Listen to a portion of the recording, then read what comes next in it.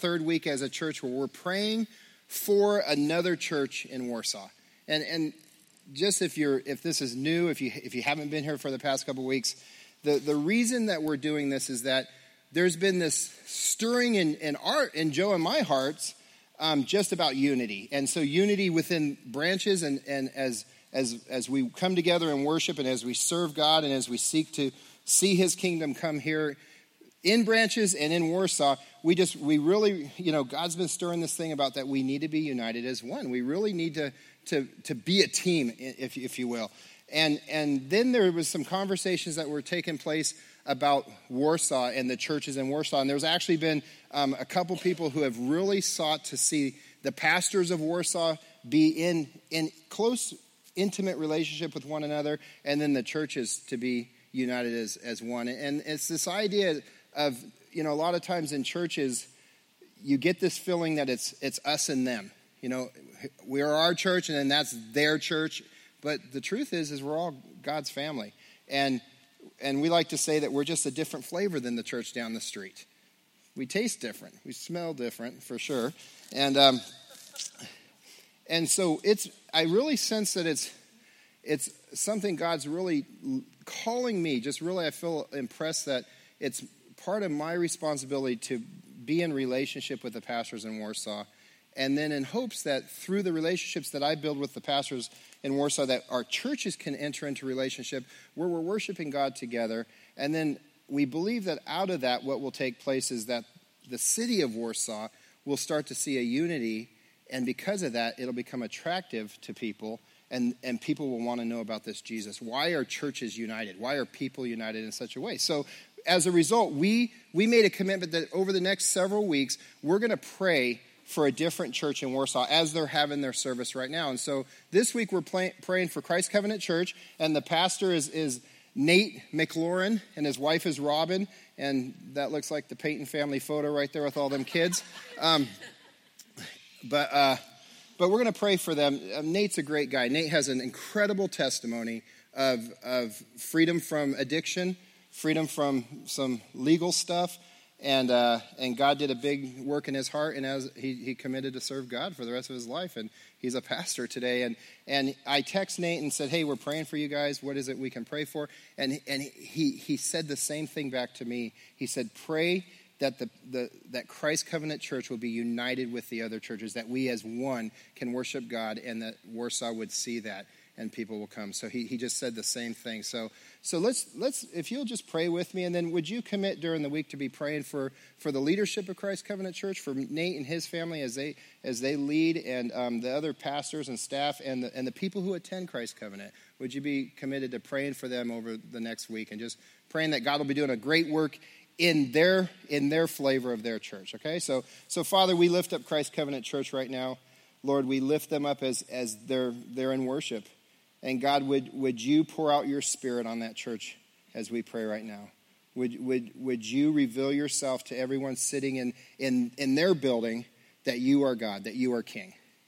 Lord, we lift up Nate and his family and his leadership, that he would be continually casting vision, that the what you've called Christ Covenant Church to be in Warsaw would be on the forefront of their mind, and they'd be focusing on that in ways to bring people to you and to serve you and love you with all their hearts. God, would you answer their prayers, that same prayer we have, to bring unity within the churches here in Warsaw for the purpose of you being revealed to the people that live here in this city. God, we want to lift and honor you in this. We want you to be glorified in everything we do. So Lord, just be with that church right now. Be with the leadership. And God, would you bless them as they serve you? In Jesus' name, amen. Another group of people that worship God is our Amish people. Has anybody ever been Amish in here? Is anybody one family member removed from being Amish in here? Yeah. This one's for you, okay? So your parents were Amish, correct? Amelia's dad was Amish. The Amish people in the Amish community, they have this time where a teenager enters a time called Rumspringa. Anybody ever heard of that? Rumspringa? If you guys have been around, they're crazy people, these Amish. When I was going to move to Indiana, and I said, I'm moving where the Amish people are, a friend of mine goes, oh, those Amish are some crazy people. So they have this time of Rumspringa. And what it is, as I did some research, is that it's a time where some strings are loosened for a youth, and they're actually allowed to expand their social boundaries, if you will. And part of that is that they enter into their time where they're able to meet other Amish kids and go to these Amish sings and Amish dances and almost Amish youth group. And part of that is maybe that they'll meet their spouse in this time. Now, there's a popularized view of Rumspringa, and that's that Amish kids leave their house and their parents say, you're free to do whatever you want, and they enter into wild partying. They get cars and drive.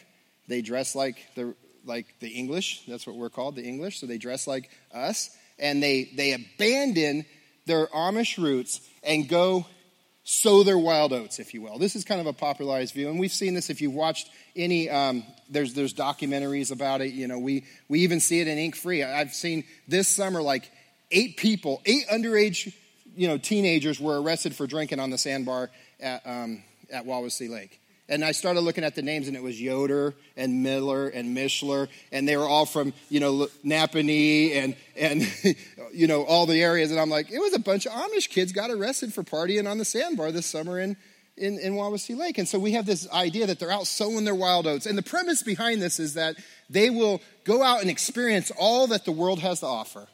And then they'll come back, and they will have tasted the world, but because of their upbringing, because of how they've been raised, that they'll realize that the things that the world has to offer to them doesn't taste anything near as sweet and as satisfying to them as joining the Amish church. Is that fair? Does that sound about fair? I'm consulting my resident Amish, okay. So this is the idea that go out and taste the world, because I'm not afraid of what you're going to taste out there, is maybe what a parent might say, because in the end you're going to come back and you're going to recognize that the Amish lifestyle, God, church, is what really is going to bring satisfaction to your life for the rest of your life. So as a result, go out and do that, and when you come back, we'll dismiss all that. You join the Amish church and get going with your life and your new spouse.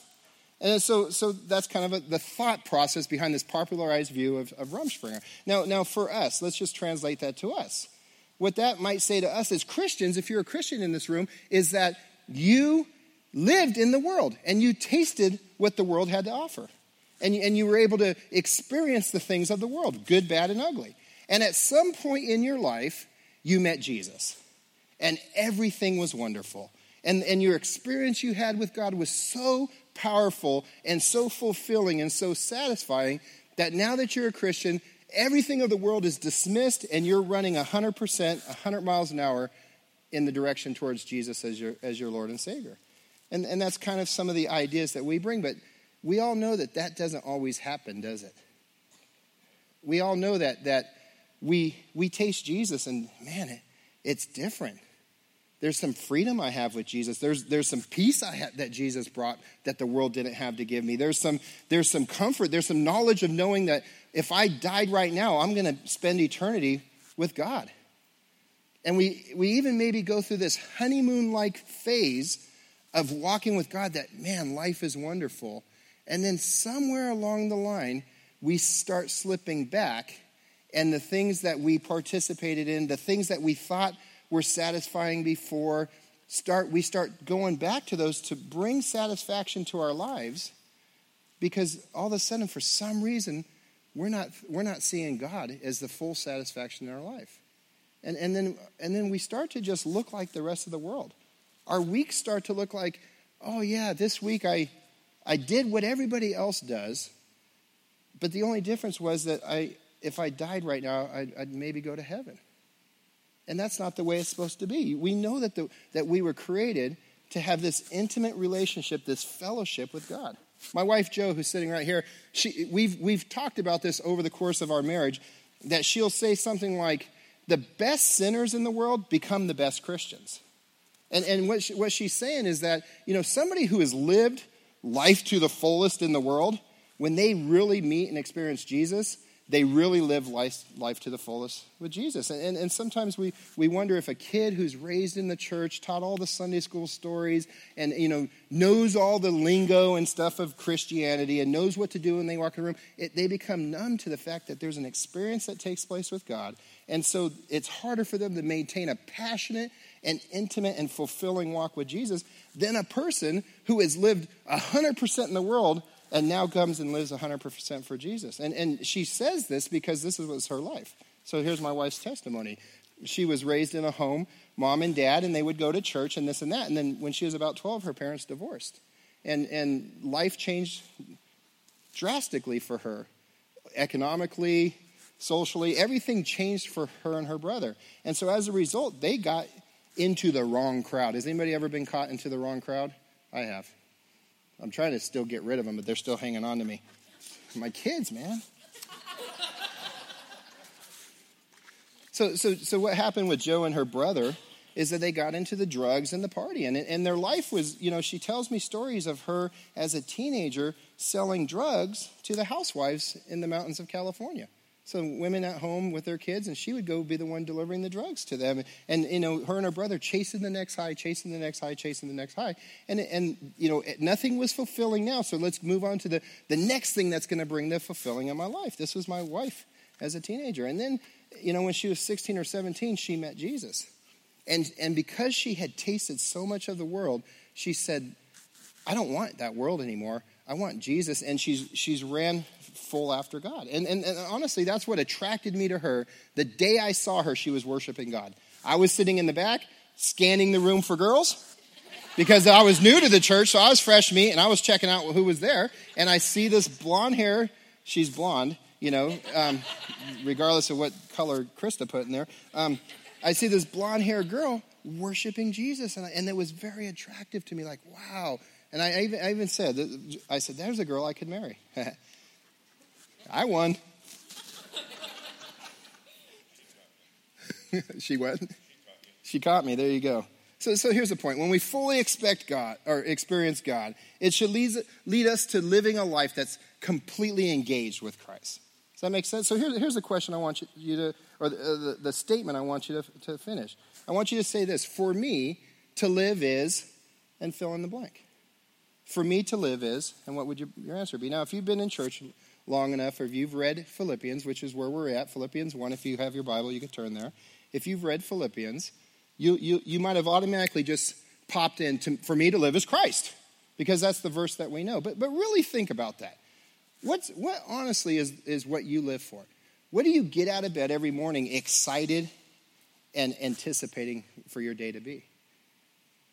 So if you're there's people right now that are getting out of bed eagerly anticipating NFL.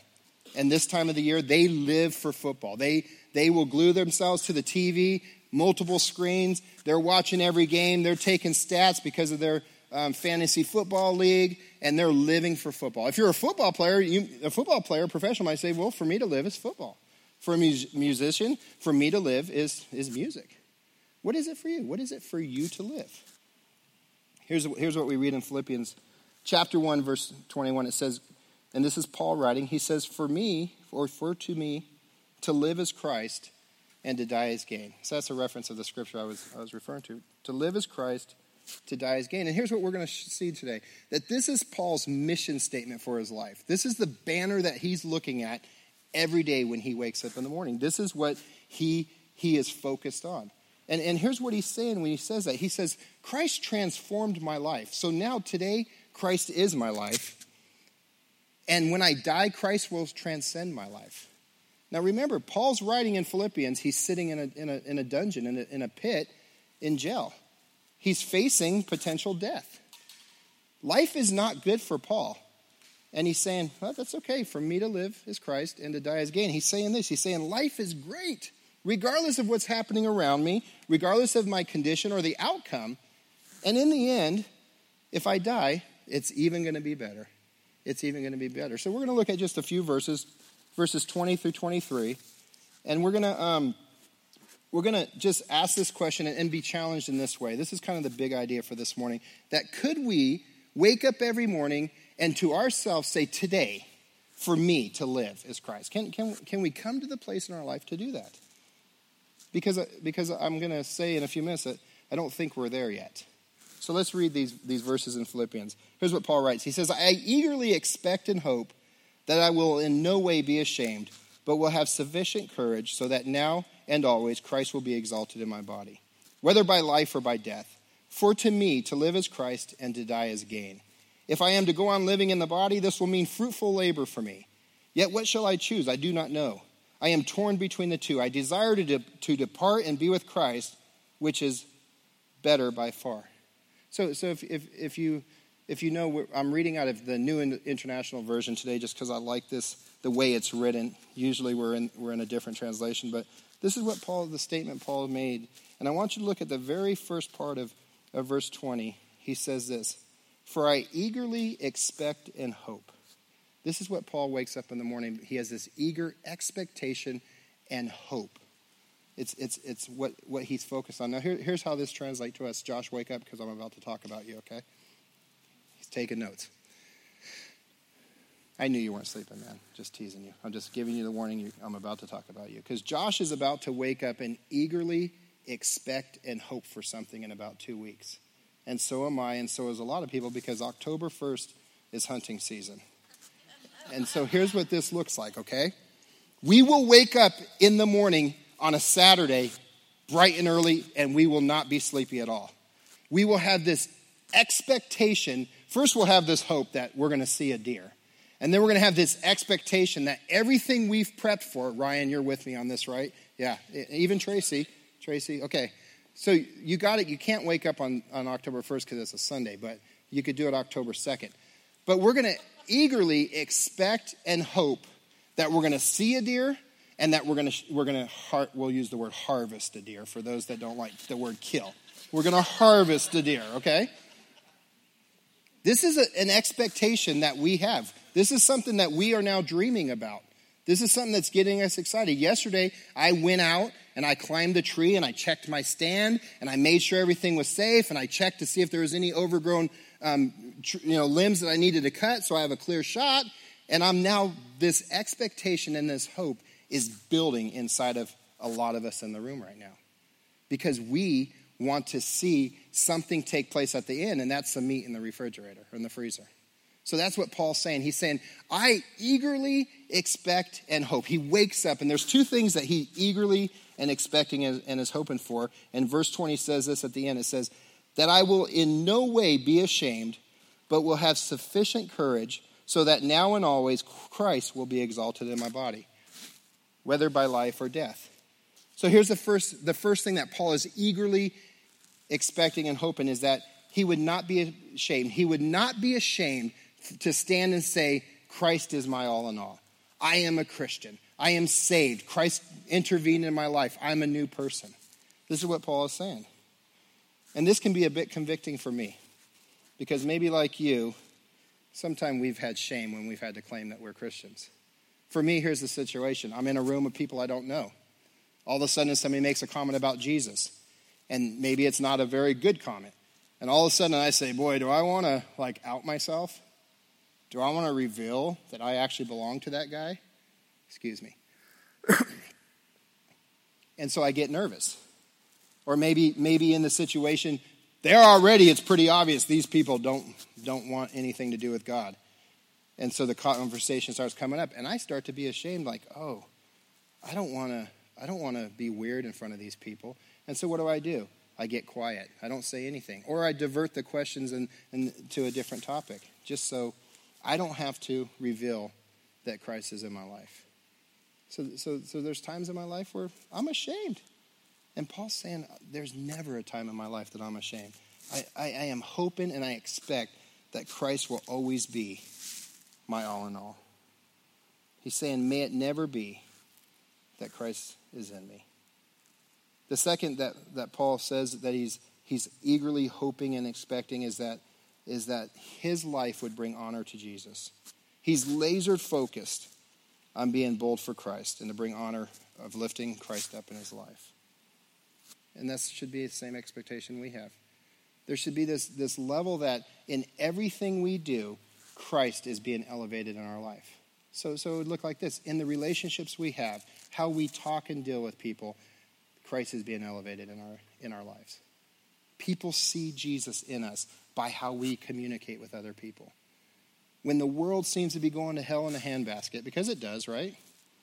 And all of a sudden chaos seems to be stemming up and jumping all over the place, how we react to that should reveal Christ in our life. And Christ should be honored in our life by what we post on Facebook, by how we love those that are helping to cause the chaos.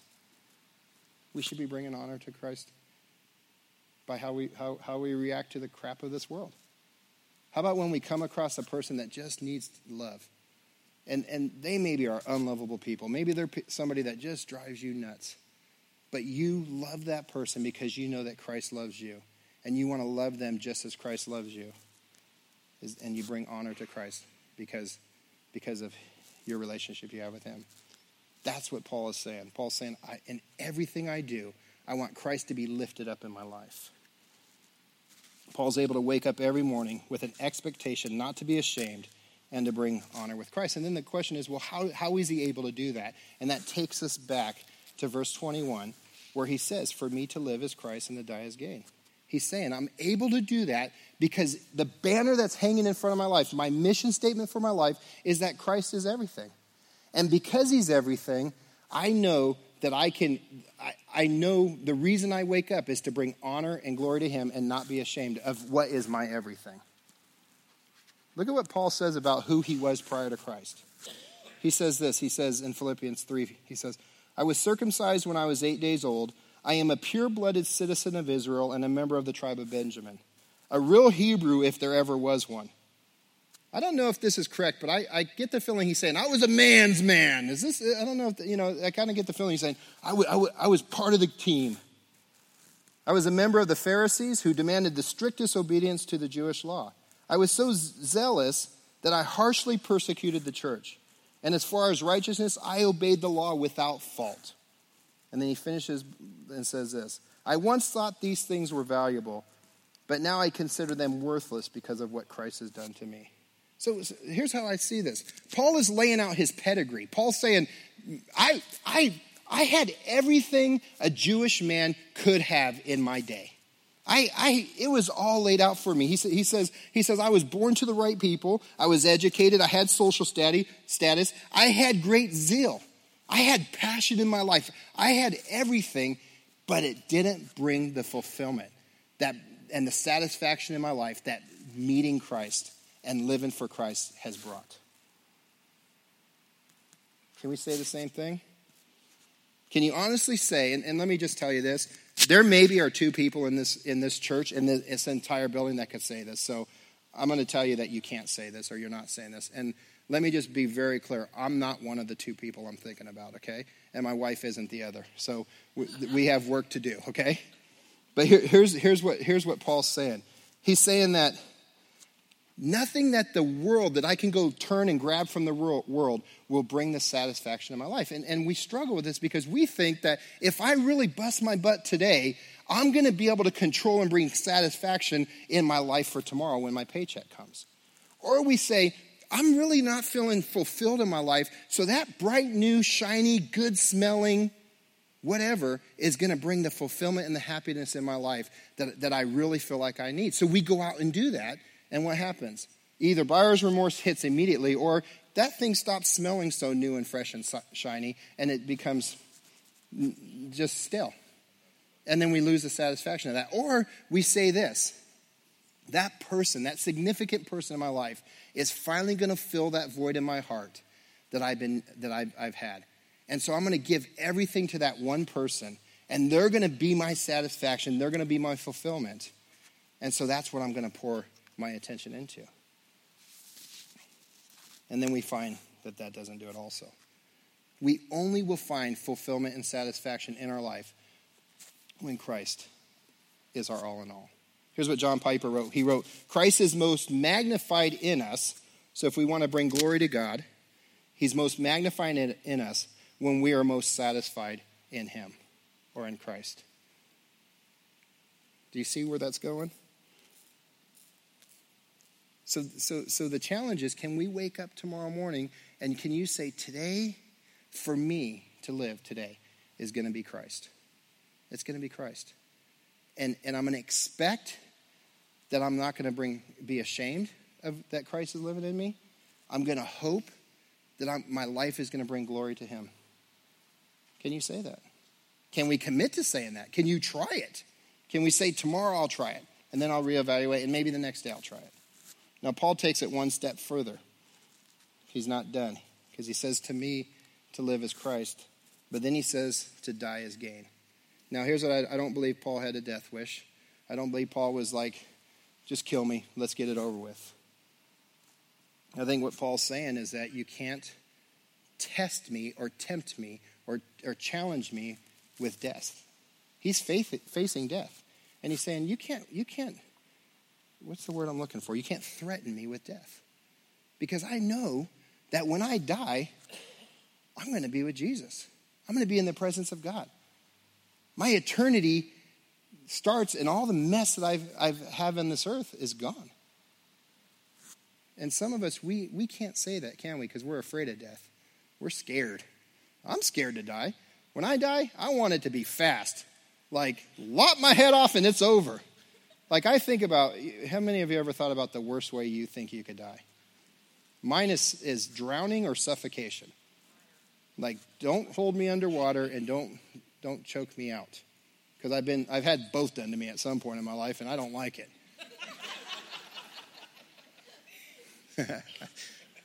I'm having this thought of when the dude choked me out. It didn't feel good. But I'm afraid to die. I don't want to die because I don't want to go through some pain.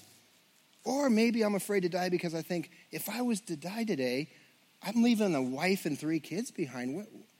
What are they going to do without me? Probably a lot better, because I have a good life insurance policy for them. Dave was saying it this morning. He's better. He's worth more dead than alive right now. So maybe you're afraid to die because you're not certain to what's on the other side. Maybe you're not convinced that there's salvation, that there's eternity with Christ. And so we're scared to die. But this isn't the case with Paul. Paul's saying, life is going to get really good for me on the other side. Why? Because he's focused on eternity. He's not focused on what's happening on this earth. I'm lost now.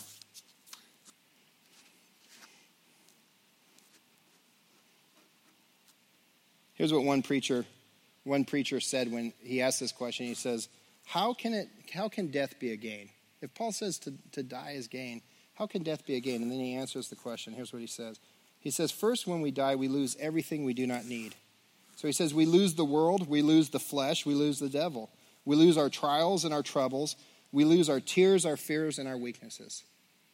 That'd be a pretty good thing to lose when we die, right? Here's what we get to keep when we die. We keep everything that matters.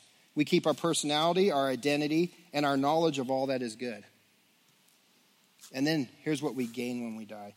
We gain what we never had before. We gain heaven, we gave the saints, we gave the angels.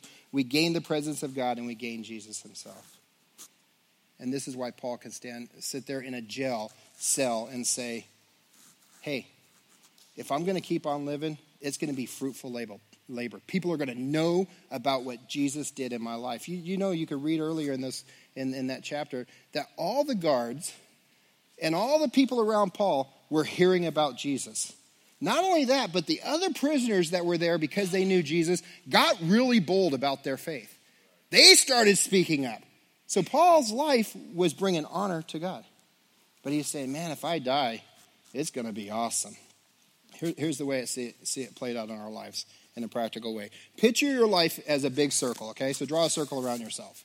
And you're sitting in the circle of your life, and you place everything in your life that's important to you, okay? So you place your family there.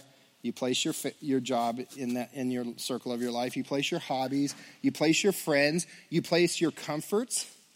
You place whatever fulfills you. Oh, and don't forget, you place church and you place God in your life. And you're sitting there in your circle of your life, and you're saying, I need fulfillment, so I'm going to turn to my hobbies, or I'm going to turn to my family, or I'm going to turn to my job. And you categorize everything, because I think this is how we do it. And we go about our lives dabbling in every part that's important to us in our life. Stuff that's not important, we kick out, and we add more stuff. Now, if life gets really bad, here's what we do. We spin around in our chair and we say, hey, God, can you come fix this mess for me? Because I need to be happy again. So come on and come fix this mess. And this is for me to live is everything else in my life but Christ. But Christ is in my life, so I can go to him when I need him. And this isn't new because we've talked about these circles before. But here's what Paul's saying. Paul's saying, I have this circle of my life, and Christ is sitting in this throne center of my life. And I have my hobbies, and I have my family, and I have my job, and I have the fun things, and I have church, and I have what I do in service. And then there's me also. But Christ is in the center of my life.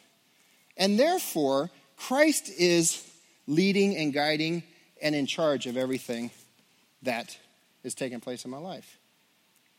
And I find my fulfillment of everything in my life through Christ. So I don't believe that as Christians we go and dump everything.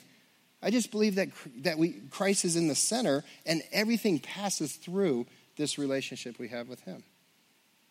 And so when we wake up tomorrow morning and we say, for me to live is Christ, we're saying, Christ, you're getting the throne of my life. You're in charge. You're in control. And I'm going to lean into you to guide me today. I'm going to lean into you for my comfort, for my support, to carry me through. And that's what I think Paul is writing when he says, for me to live is Christ and to die is gain. So there's our challenge, to wake up tomorrow and say, today, for me to live is Christ. Will you stand up with me?